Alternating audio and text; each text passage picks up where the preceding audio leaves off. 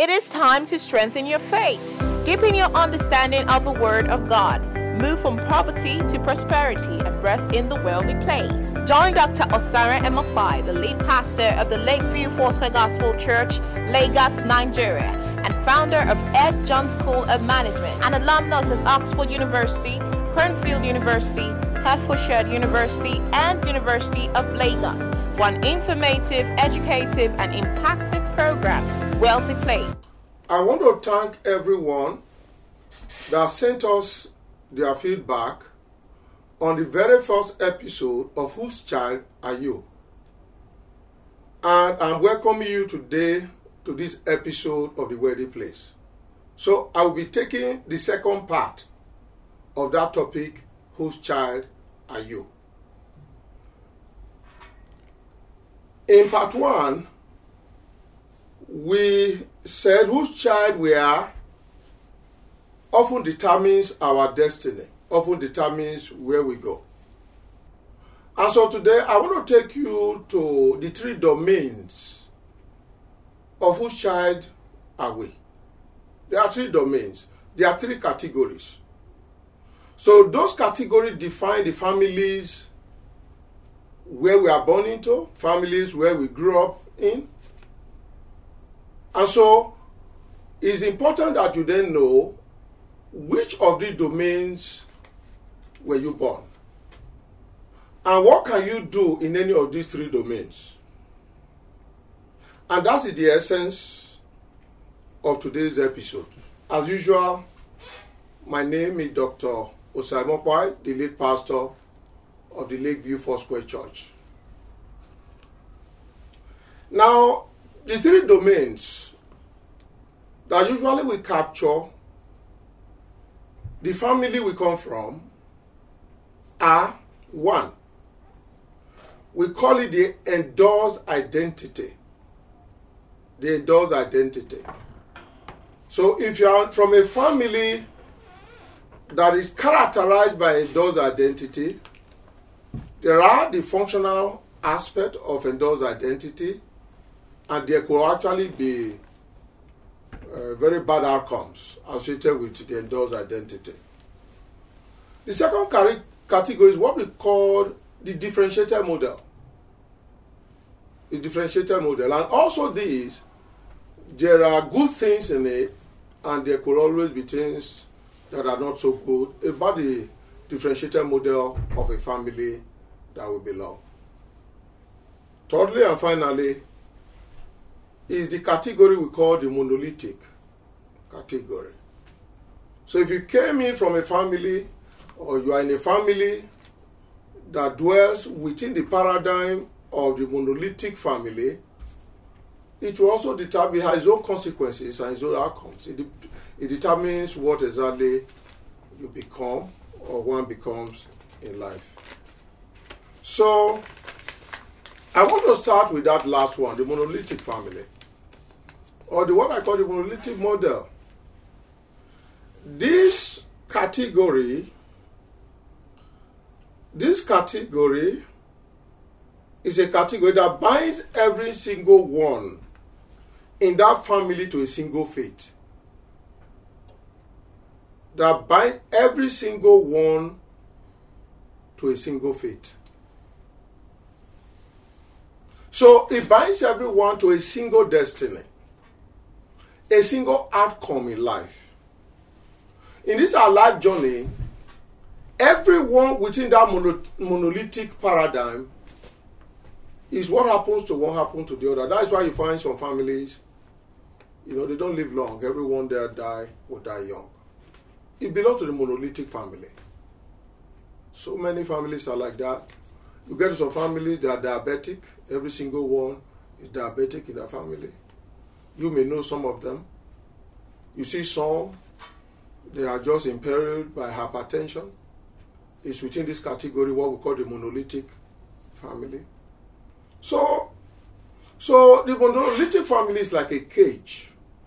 It's actually like a cage, where some family members are bundled and huddled together in their destiny and in their destination in life. A little more on that category. So what that then means that your life is totally determined by the family, your biological family.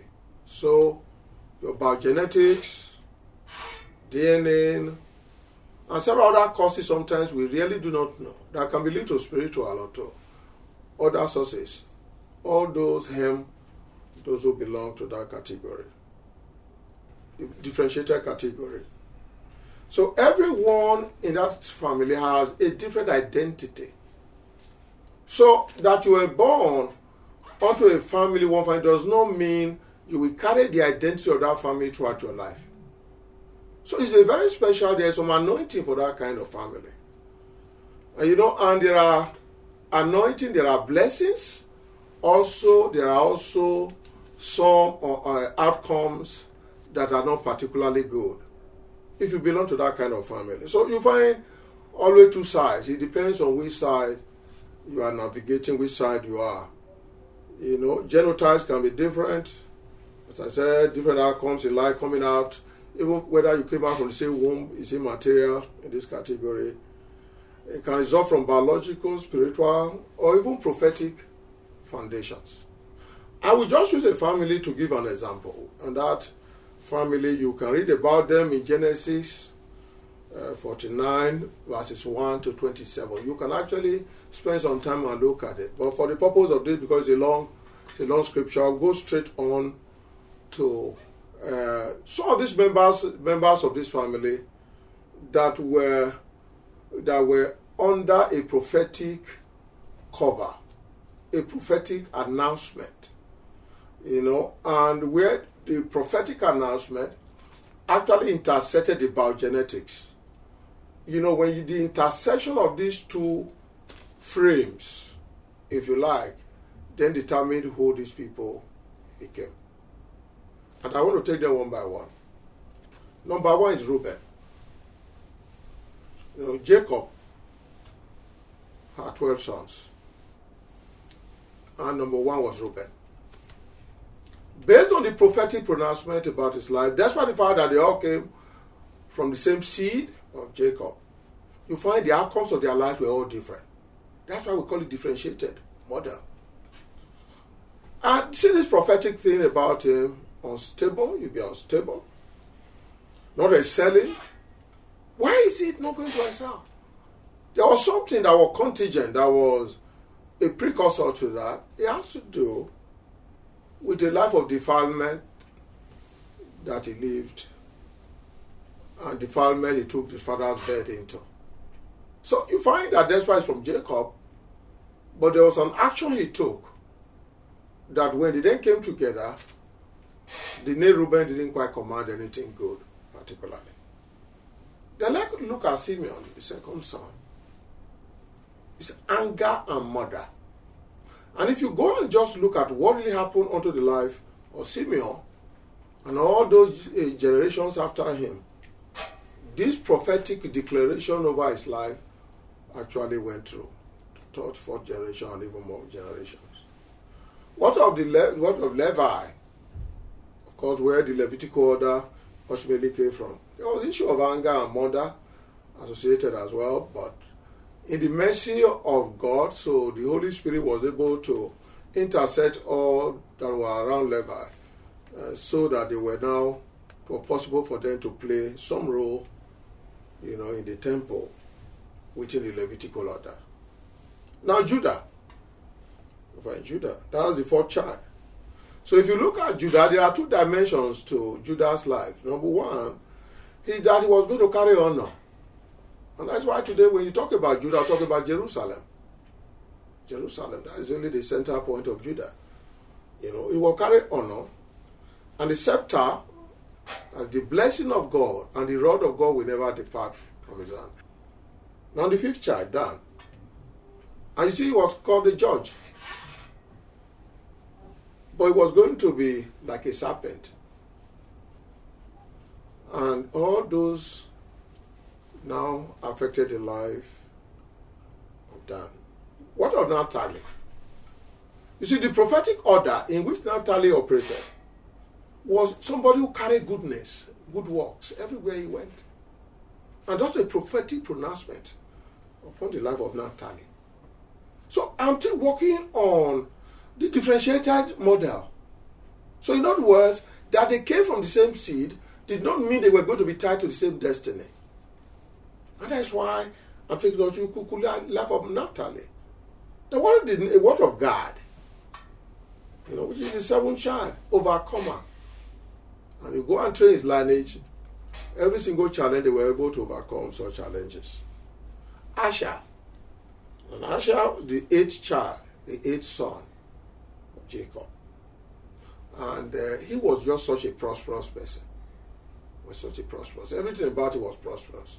So when we talk about 5 levels of the wealthy place, I suspect, I have not read in detail about his life, but the little I've read about his life is I could see he was moving, oscillating and moving on, step by step, in the line of prosperity. Because there was that prophetic impact upon his life, despite whose seed he was. What of Issachar? So many people don't know about Issachar in the scriptures, the children of Issachar. But what the meaning of Issachar means strong. That was the prophetic agenda for that name, Issachar, strong. So it's not surprising when all through scripture we talk about children of Issachar. And number 10 is Zebulun. Zebulun was going to dwell, if you go to Israel, for instance, you see the Dead Sea, you see River Jordan, you then see all kinds of things, particularly if you want to stay between the country Jordan and Israel, you can actually see each other across the different countries and all that place. And Zebulun prophetically was to live by the side of the sea. So, of course, they were fishermen, they were doing great things, they were prosperous because they were dwelling and appropriating things from the sea. Then Joseph, the second child. You see, Joseph, the second child, you look at the 2 sons of Joseph when, Ephraim and Manasseh, when they were going to be given the goodness, the entitlement of their father, they were given 2 portions. Because Joseph was the carrier of the generational blessings of the family of Jacob. So you can begin to see how differentiated these are. And finally, let me take Benjamin. That can be also linked to some beautiful lady in the scripture that ultimately was married by David. So Benjamin came to overcome and carry love. He carried love. Love was just a part of his DNA. And prophetically it was pronounced upon him there will be a carrier of love to everywhere. And so when you go to the clan of Benjamin today in Israel, you will see their hospitality, you will see the goodness of God in their lives. So, life outcomes were a result of prophetic declarations upon them and the choices also they made. That was also issues of different levels of grace and the intensity of grace in each of the lives of these people. Now let me take the final one for this episode, and that is the endorsed identity model. So if you belong to a family that carries the endorsed identity anointing, the endorsed identity model, these are the kinds of things that tend to be associated with it.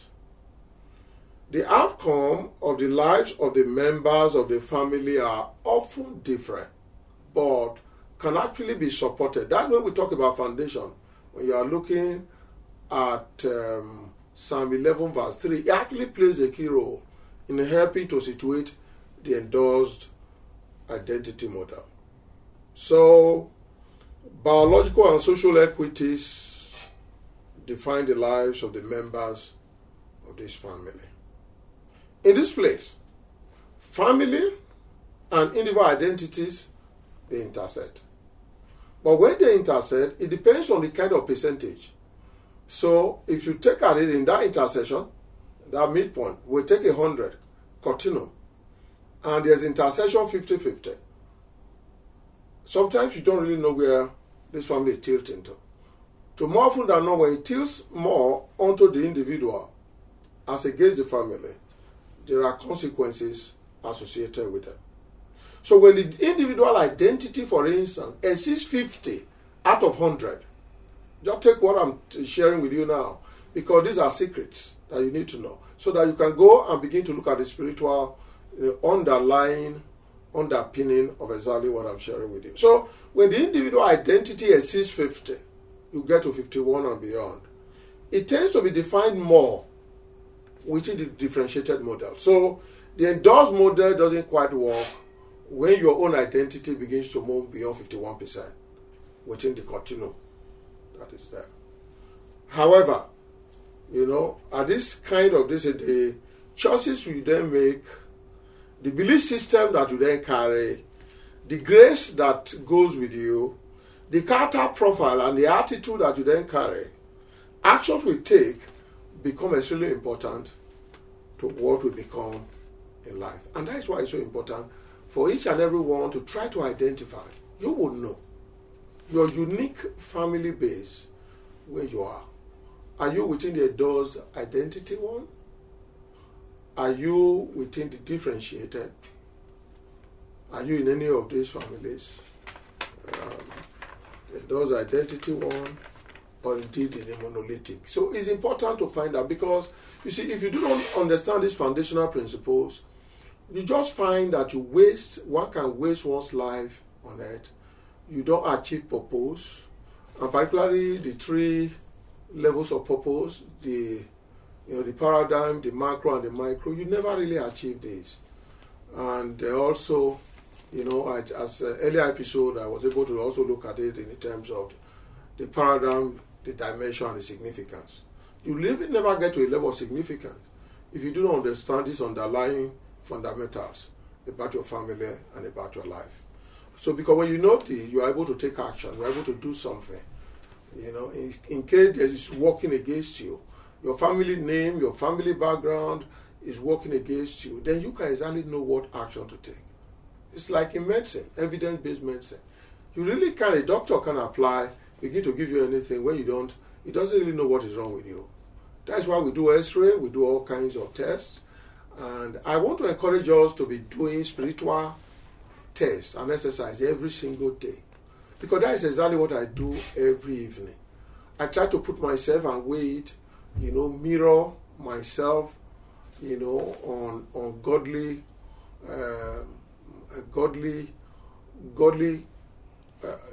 desire concerning my life. I weigh myself every evening. I do that every day. And some people who are sufficiently close to us will know that from time to time I call people in the evenings. Last week or the other week I called two families and apologized to those two families. In a way, two families, I said, really, I think in some way, maybe I said something you didn't like. I am sorry. It's because I am I'm sensitive to the Holy Spirit. I need to check myself every single day. And that's my encouragement to everyone. Try to do that. If you're truly a child of God, check yourself every day, because there's no guarantee that when you close your eyes, those eyes will open the next day. There's no guarantee about it. And because there's no guarantee, then you need to know before your eyes will close in the night, check yourself. If there are areas you need to reconcile yourself to God, if there are areas where you need to deal with those areas before you go to bed.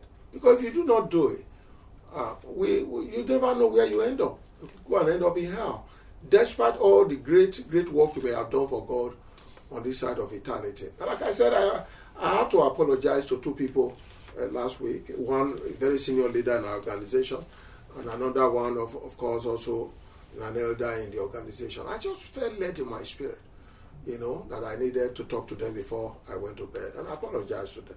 And I was delighted that both of them accepted my apology. So it's important, because, you see, God spoke about it. If you have something good you are bringing unto God, you want to come to pray to God, you want to ask for anything. He said, if you have any challenge with your brother, you have anything with us, say, go and settle it first. Go and settle it first. That's the bane of Christianity all over the world today. Today, I tend to hear ministers focusing every time, prayer is everything, prayer is not everything. Prayer is not. In fact, prayer is actually the last. I know this will stir some controversy. Prayer is actually the last. The first thing God is interested in about is about your heart. That's the first thing. And then your relationship with him. It's not prayer.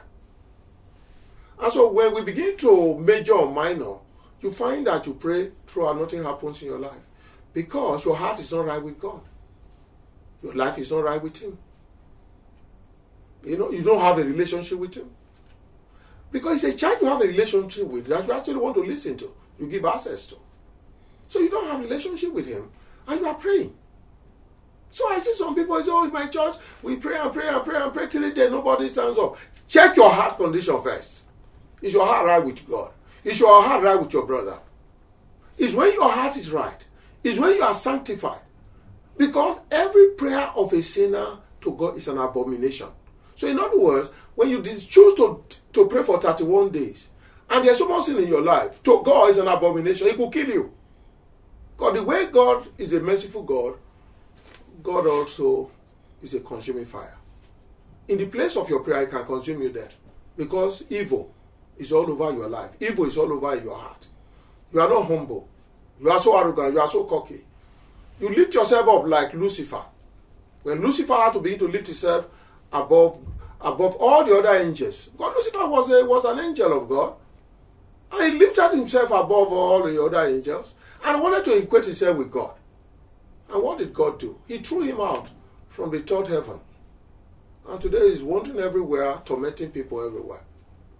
So Lucifer it is. So those who carry the spirit of Lucifer, they can pray from now till eternity. The prayer is never answered. So I encourage you to pray. You have a problem, I encourage you to pray. I encourage you to do the things fast and pray, because there are some things that the Bible says if we do not fast and pray, we may not actually be able to achieve that. Yeah, it's good. But that is not the first thing. The first thing, what is the condition of your heart?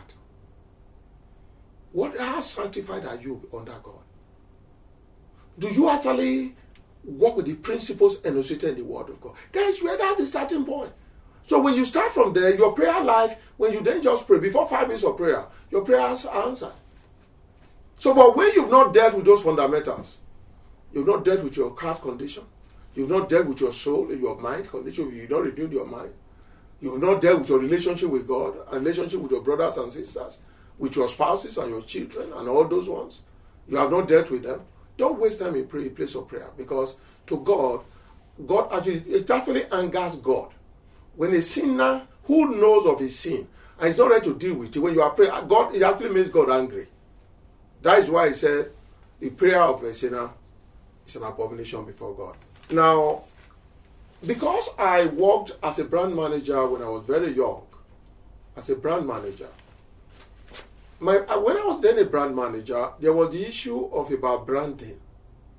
Branding is about how you build an identity for a product. So if you have any product, let me assume you have soap and you want to sell soap. The kind of Oreo you build around it, the packaging you give onto it, the kind of perfume you put into it, more often than not, helps you to define the branding. And of course, to build that all around, a halo around it, the kind of marketing you do and the promotion you do. And within that promotion means you have advertising. All these are essentially to build the brand. That's also the same way our lives are. So, every single human being in some way is a brand. A Mopai, I come from the Mopai family, it's a brand. And because of that brand, there are certain benefits that come to that brand. Because of the way that brand, the choice made for the brand, and the brand itself made for itself over time. So it then defined the brand. I try to discuss that in some extensive way when I worked on the first part of whose family you are. So you see the brand. The other time I was checking on the Kennedys, for instance. So there is a brand that's associated with that name. In other words, the product, the aureole around them, the way they are packaged, and the way they are presented everywhere to go. So what does that brand evoke? Does it evoke something good or something bad? And those of you who remember the election of the first African to be president of America, the brand Barack Hussein had to be linked to the brand the Kennedys. So there was a connection. And so the Kennedys gave him, the stepping stone because of the strength and the power in the brand called the Kennedys. And so, but how did Barack assess the benefit of that? How did Barack Hussein Obama assess it? He assessed it by humility. Barack was a senator. This Kennedy was a senator. Well, he was an older senator. He was about 30 years older than Barack. And so what did Barack do? So to be able to assess the anointing in that name, Barack will always go to the Kennedys and say, look, the Kennedy, Baba Kennedy, what can I do for you? So do you know what? Then Kennedy was always giving an assignment to Barack. So Barack was always going out, to do assignments for Kennedy. They will ask Kennedy to come and do a lecture somewhere. He will give it to Barack. Can you help me go and deliver that lecture? Can you go and help me do this? When both of them were going on, despite that they in an environment that, sometimes there's very little respect for elders, but this man chose not to follow that path. He would follow the path of God. For the junior one to honor the elderly one. So he will carry his back. So on the day that Kennedy became president, if you remember, for those who watched it, Barack became president, Kennedy was sitting there, he collapsed on his chair, he was rushed to the hospital. A few days later, he died. But do you know one thing he had done? That branding on the Kennedys gave a platform to the Obamas. And so Kennedy lived his own life. He lived his own purpose. Like we find in Corinthians, in Acts 13, about David. You see, it's not how long you live on earth. David only lived 70, 10. He didn't live more than that. I'm not aware of anybody greater than David if you are talking about the story of the Israelites or the Jews. That's why Jesus himself, when you talk about Jesus, you say son of David. You don't say son of Solomon or son of anybody else. But this man lived 70 years. So it's not how long you live on earth for you to fulfill purpose. So the Kennedy, after he has fulfilled that, he has been able to create a platform for a black man for the first time to become the president of America. He died. He fulfilled purpose. And Barack branding started on the foundation of the Kennedys. And that's why I will be asking you, because I'm going to be taking an episode on who mentors you. I'm going to have 3 episodes on mentoring. Because who mentors you, who you honor, who you treasure in your life, ultimately will determine what your life becomes. And that is why it's very important, very, very important, beloved friends, that taking this time, even if it's just the last, this year I was going to be giving out. Interestingly, it's not going to be the last, because my father didn't die until 90 and my mother 87.